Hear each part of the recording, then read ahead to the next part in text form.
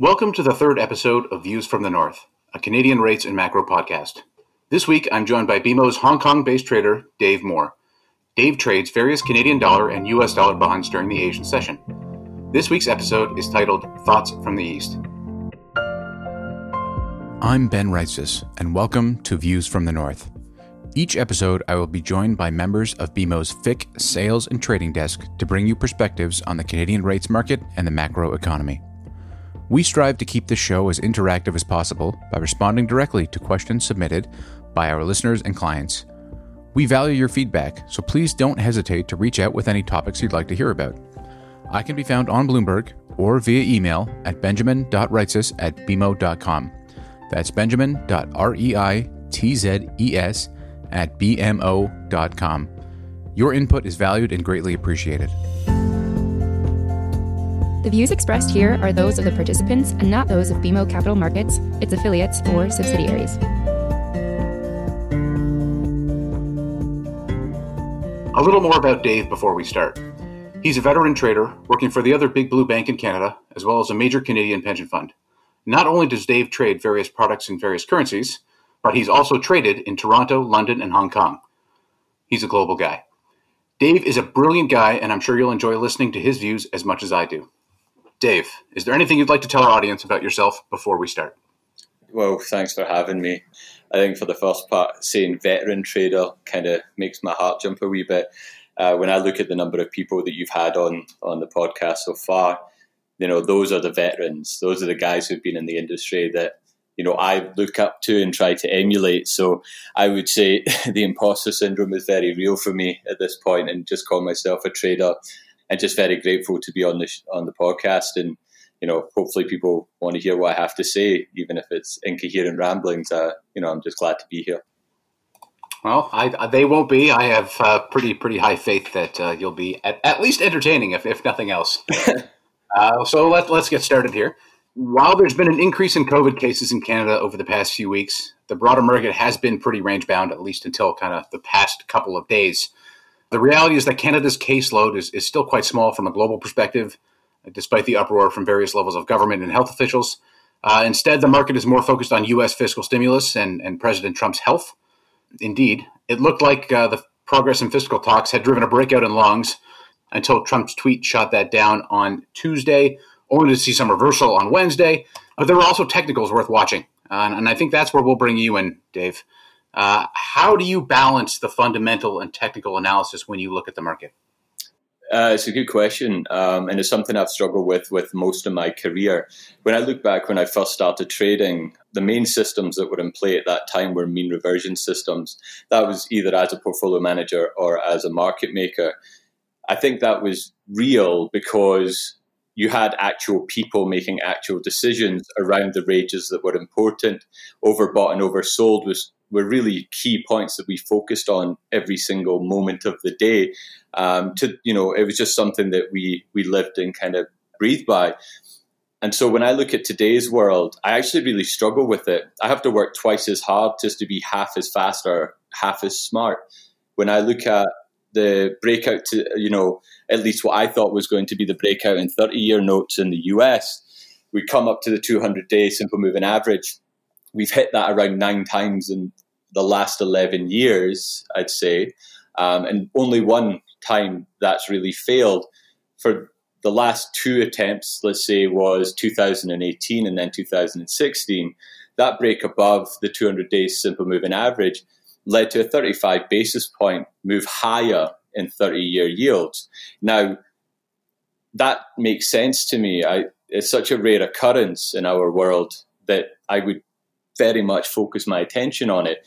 But typically it takes 2 or 3 solid breaks above to really, really get stuck in. Now, I would be remiss in missing the fact that, yields were much higher and things have changed significantly since, those prior 11 years. But that doesn't change the fact that you move from system to system. And so if we've been in a mean reversion system that I was trained in, and then you move into, let's call it momentum or trend system, which I think the markets have been in for a very long time now, since around 2015, 2016, I think we're starting to come back to this weird little model of mean reversion and trend and having to look at both, which seems counterintuitive, but in fact, they are very complementary systems.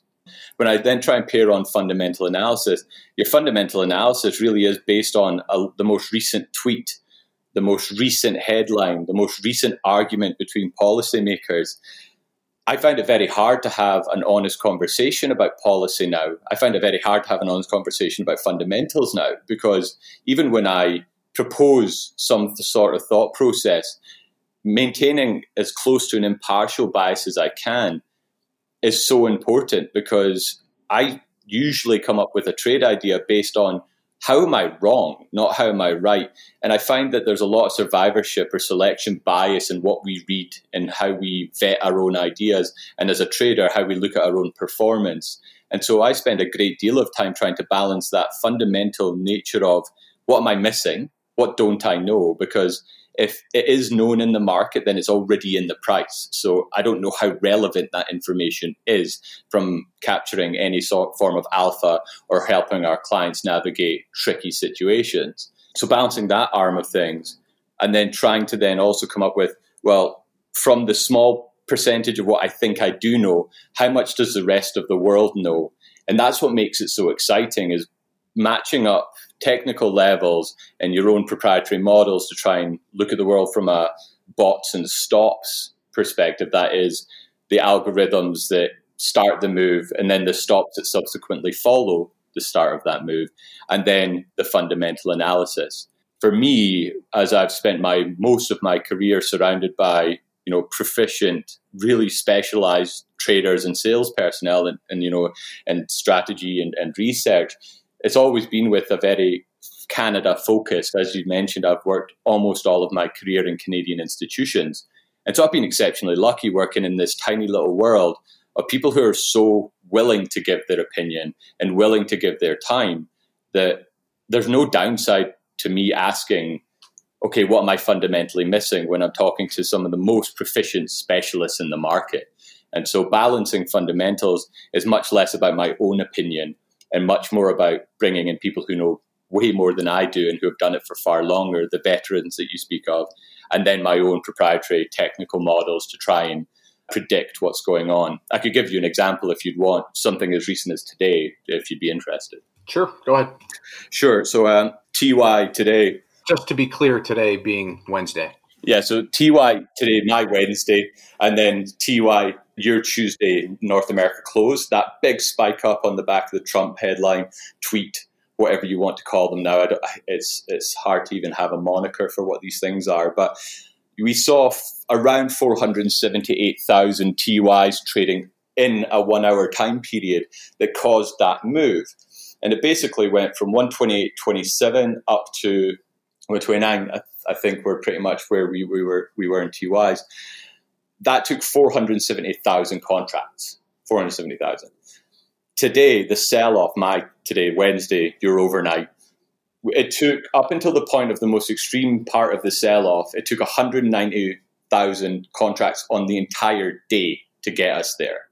So you consider that time period. For 1 hour, it took 470,000 contracts exchanging hands to have a fairly aggressive move.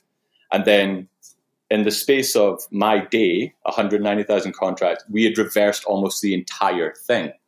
And so that's where I really look at the technical models to try and help. And one of my models that I follow very carefully is a volume-based model. And I wish I'd spent more time with, people who are very proficient in volume analysis. But you basically get these gaps. That spike up Tuesday essentially left absolutely no volume trading in between. And so you create these two bars that look like a jaw, essentially like crocodile jaws, if you can imagine volume on the left-hand side histogram relating to price and volume per bin, and then the general price action. And in between those, there's just a volume gap. It's just an abyss. There's nothing there. And so this morning when we set up, you had auction, okay, perfect. We went in rich into the close, perfect. Then you have this volume gap all the way down to 27 in TYs that was just going to get filled in. And I don't know if it's because it's got anything to do with VWAP or volume weighted average price, or if it's just that just seems to happen, but it's consistent. it's consistent that when we have these gaps that create that kind of crocodile look, if you were to have volume as a histogram on your left-hand side axis, that gap just gets filled in. And it's so quick, and it happens like almost every single time. And so this isn't some random person putting on a couple of 100K of trading in the overnight session. As I say, the volumes were 1/3 of what it took to get us up there to take us back down. This is just one of the functions of the markets that we now faced with, where it's no longer people range trading or big risk getting put into work. It's either the bots just pull back and say, we're not going to support the price action from the top side or from the downside. We're just not touching it. Or the momentum models kick in and follow it. And so being able to predict those points of cross or those points of real inflection is actually really useful in today's market. And that's something that, I've spent a lot of time, probably the last 2 years, just trying to get myself more proficient in, because I think it's very, very important. And today was a perfect example of it. If you look at TY, the intraday volume charts, you'll see exactly what I mean. But generally, it's very clear what I was looking for, and what happened is exactly as you would expect it to happen for that model. So it's interesting. If I take a step back, if I look at this from maybe a bigger picture and maybe take it back to my conversation with Joel a couple of weeks ago, might that price action be telling on the broader direction of where the market kind of wants to be headed at this point? I think that rallies certainly feel far less supported as sell-offs, as in it takes a couple of 100,000 contracts to move us up, or to form some place in the world. It takes very little to take us down. And I just think that for me, I just can't understand why, if I was putting on, say, my PM hat, if I was a portfolio manager right now, I can't understand why you would want to be long the back end of the US curve for anything other than asset liability management or LDI. I just don't know why you would want to be long bonds. The amount of risk in being long a negative real yield asset, and that's what makes it no longer an asset, because the return just isn't there. I just can't understand. And so I think you can look at the CFTC data, for example, even though it's aged, as of last Tuesday, it shows net long, the net largest short base in the back end. Steepeners are in play in the hedge fund community. Everyone's well telegraphed. It's a known at this point. But the CFTC data, even itself, isn't perfect, because it doesn't include any swaps that overlay those futures. So it doesn't include any invoice spreads. So you can't actually tell if it's outright shorts or if there's invoice spreads in there. I just think that the back end of the US curve just doesn't make sense, and I just can't justify owning it under any circumstance at this point. Even, no matter what policy comes through, whether they come to an agreement or not, we have to cross the aisle or we have to cross the aisle to make it happen. I just can't, in my own mind, justify any reason to own the long end unless you absolutely have to. And that would be one of my, if I was sitting as a PM or as a client right now, that'd be something I'd be extremely focused on at this moment in time for the next 2 years. This isn't something I'm thinking for the next 2 weeks. I think for the next 2 to 5 years, this curve will steepen and it will move, and it's going to move materially for a number of reasons. And so you think that we're going to get weakness in the long end, despite the fact that we have I'm just playing devil's advocate here because I do agree with you, but despite the fact that we have ongoing COVID cases, we're not going to get a vaccine till probably, for the general public, well into next year. The damage from the shutdowns and kind of the lack of general reopening and the lack of society going about its business is I think, still yet to come broadly as small business continues to suffer here. And central banks are pedal to the metal here. They're in no way going to back off anytime soon. But despite all that, you still think we can get the long end selling off? I don't think it's despite. I think it's because of that, in fact. And I think this is where I'm probably a little bit different. I don't think inflation is going to be the thing that drives the back end up right now in terms of an inflationary shock. I think if you take Bullard for what he said at 30% growth, this recovery might happen quicker than we expect. And yes, I totally agree that there is a number of fairly worrying downstream effects of the policy measures that have been enacted, both at the fiscal and monetary level, as well as at the demographic level. I completely understand that. But let's just, say, for example, it does continue to get worse, and we become more accustomed to the government writing us checks every month. Let's say that's what it comes to. At what price does that check have to get to for us to no longer be as worried about our jobs as our livelihoods? If you're on the cusp and you're really, really struggling, what's the number? And that's what I'm focused on, because if this continues and the longer it goes on, the greater the probability that we face a universal style basic income. And they'll never call it that. But if we get used to this, and the Fed and all the other central banks are dead set on keeping rates as low or negative as they can for a very long time, the need to save goes away because you're not making any returns on your savings. You basically have been guaranteed some form of income, knowing you're going to be safe. And it's just a matter of how high does that have to get people to spend again. When you match that with unprecedented amounts of monetary policy action and unprecedented amounts of fiscal policy action, the end result is going to be a steeper curve. And now I would say right now, just because of the technical standpoint, I would just like to be outright short long bonds, like in the US. I just from where we are technically, a close above the 200-day moving average, which looks pretty much set on right now, is confirmation for me. What you're saying is it would be the reverse of the glut of savings argument. So what Correct. Central bankers have been raving about for, 20 years. Too much money chasing too few assets, then there just won't be as much money out there. Do you think that's still the case even with central banks buying bonds? I mean, QE infinity? Well, buying bonds in QE infinity doesn't matter to the general public in terms of what's in their purse, what's in their bank account. It just the central banks buying bonds does not impact the general public. It will from a policy standpoint, it will from a socioeconomic standpoint. But from how they feel and how they spend, they just won't feel it.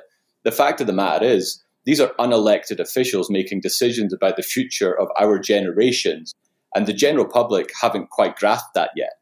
They have more power than any elected official in the world, I would say. And they did not get elected into these seats. So I don't see how suddenly the QE infinity really changes the outcome for the general public. It just widens the wealth gap. And so if you start putting money into the pockets and let people start feeling like they've got a bit of a cushion, that will drive spending. And if this recovery happens quicker than is anticipated, and as you say, it seems like, we won't have a vaccine until the first half of next year. There's a number of items that say, okay, they're deflationary, whether you go down to 3 Ds of deflation or you just look at the general complex. There's so many people telling me this. But let's say Bullard's right. Let's say we get unemployment to 6.5% in the next turn, and let's say we get growth of 30%. What happens if this recovery comes quicker than people expect? When I look at the last major economic downturns and then the subsequent recoveries, 530s almost all the time has steepened coming out. So if we basically all believe that this is going to be terrible and nothing good is happening, then the tail event is actually a quicker recovery. And the tail event is that curve steepening faster and not necessarily due to the inflationary pressures. Because as far as I'm concerned, I haven't seen any proof that QE has been inflationary at this point. But with negative real yields, with everyone pessimistic about the growth profile for the entire world, everywhere in the world, what if it happens faster and we see the same type of behavior as we have coming into recoveries in the past where 530s steepened? I would leg into 530s today by being short 30s just because of where they are technically, and then use some form of a backup in 5 years to try and put on some 530 steepener. That would be how I would play this right now. Sounds like a pretty good plan to me. With respect to the universal basic income, it's almost like you've been listening to Canadian Parliament. It seems we are definitely headed in that direction with all of the new schemes that they are putting in place here. But we'll see how that plays out over the coming years. Those were your views. You were out in Hong Kong and you get to speak to clients out in Asia. What are you hearing from the client base over there? I think it's generally pretty consensus. Number one is no one wants to do anything before the election, and so there's no need to act. Number two is the front end arb trades are still very effective, looking at JGB's swap, even though the supply is limited. And so people are still fairly content being nestled in the front end, which I think is a prudent strategy. I think in times of greatest risk, it's always prudent to try and keep your cash as close to home as you can and keep that solvency and liquidity buffer as plentiful as possible. You never know what the next credit crisis will look like or where it comes from, but with the amount of policy that's went into play, I'm not sure how many tools are left at this point should we face a credit crisis alongside a pandemic-driven crisis. I do think that for the clients that we deal with here in Asia, they're dealing with some pretty complicated and actually fairly structurally challenging issues where they have to have their yield hurdles met. They have to try and keep solvent and liquid. We haven't really seen a massive amount of default from the corporate side, as one would expect in a place where cash and credit seems to be getting pulled away because of fear. I just think that there's a real lack of direction because a breakout in the curve provides opportunities for our insurers, for example, where they can suddenly get some really good value and buy dollars in the long end. But I just don't think that people are very comfortable putting risk to work right now. I think people are very concerned about the economic impacts of either elected president and the potential contestation of the presidency leading all the way into January and perhaps February.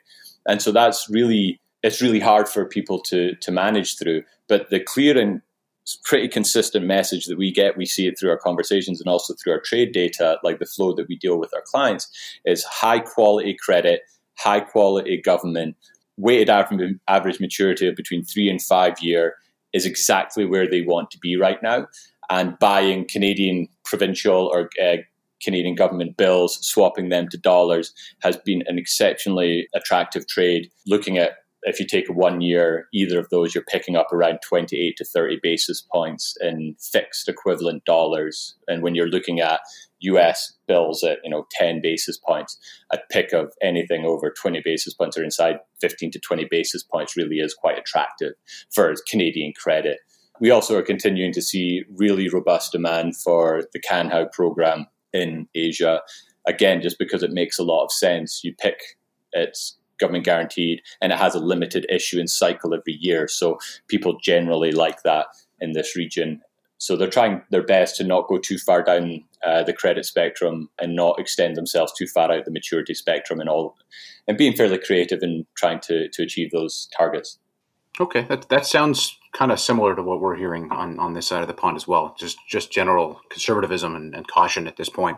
Almost feels like you're setting up for kind of a post-election big risk-on spurt if all that caution comes off, assuming we get a result on election day. Assuming we get a result. Too much. Assuming there's no disorder post-election, all that money comes back and gets put to work. That might change things, I guess we'll see. Before we conclude, Dave, can you tell our audience what your top 2 trade ideas are at the moment? I suspect maybe you can give us a short-term trade idea and a long-term. I suspect I know what the long-term one is, but go right ahead. Sure. Yeah, so I think I could actually give you a long-term and short-term as one, and then I can look at the shorter term as a separate unit. But I would be looking at selling 30-year US govies here and then legging into a longer-term 530 structural steepener. I think that makes a lot of sense for the reasons we discussed.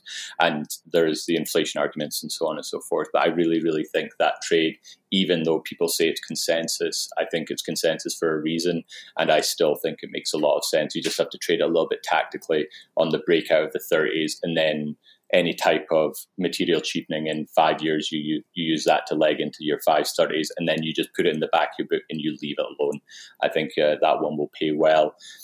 Short term, it comes down to the tail risks and what people generally I'm hearing, and it's you mentioned it, is what happens once we get the election, what happens over the turn, what happens, is some predetermined date in the future. I still think that the turn is at risk in my mind in the repo markets. I know everyone pretty much disagrees on that, but because they say the Fed will do whatever they have to do to make sure there's stability, and we've already passed September. Just to be clear for our listeners, by the turn, he means year-end. Yes, sorry, the year-end turn. September last year is when things really start to get pretty hairy. always my worry is when everyone thinks that there's no way that it could go wrong and the Fed will do whatever it takes and things will be fine. Usually means that's when it could go wrong. I just don't see it being as bad as it was last year. But there's just not enough going on elsewhere that suggests to me we should be focusing our attention on it in the short term. And then medium term, I'd be very closely focusing on the credit quality and underlying balance sheets of corporates and watching those leverage ratios, watching them very, very closely, quarter over quarter or semi over semi, year over year, and just keeping a very clean eye on that. I think there could be a shock coming to some of the corporates, and I would be medium term. That's probably first half 21 kind of story that I'll be focusing on my attention on. But it's certainly something that I think we need to be cognizant of. All right, Dave, thank you very much for joining us this week. I really appreciate your views, and hope you'll come back and join me again soon. Well, thank you for having me. I'd love to come back. I really appreciate it.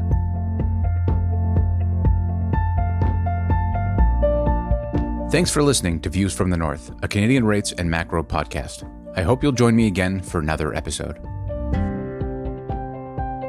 This podcast has been prepared with the assistance of employees of Bank of Montreal, BMO Nesbitt Burns Incorporated, and BMO Capital Markets Corporation. Together, BMO, who are involved in fixed income and foreign exchange sales and marketing efforts.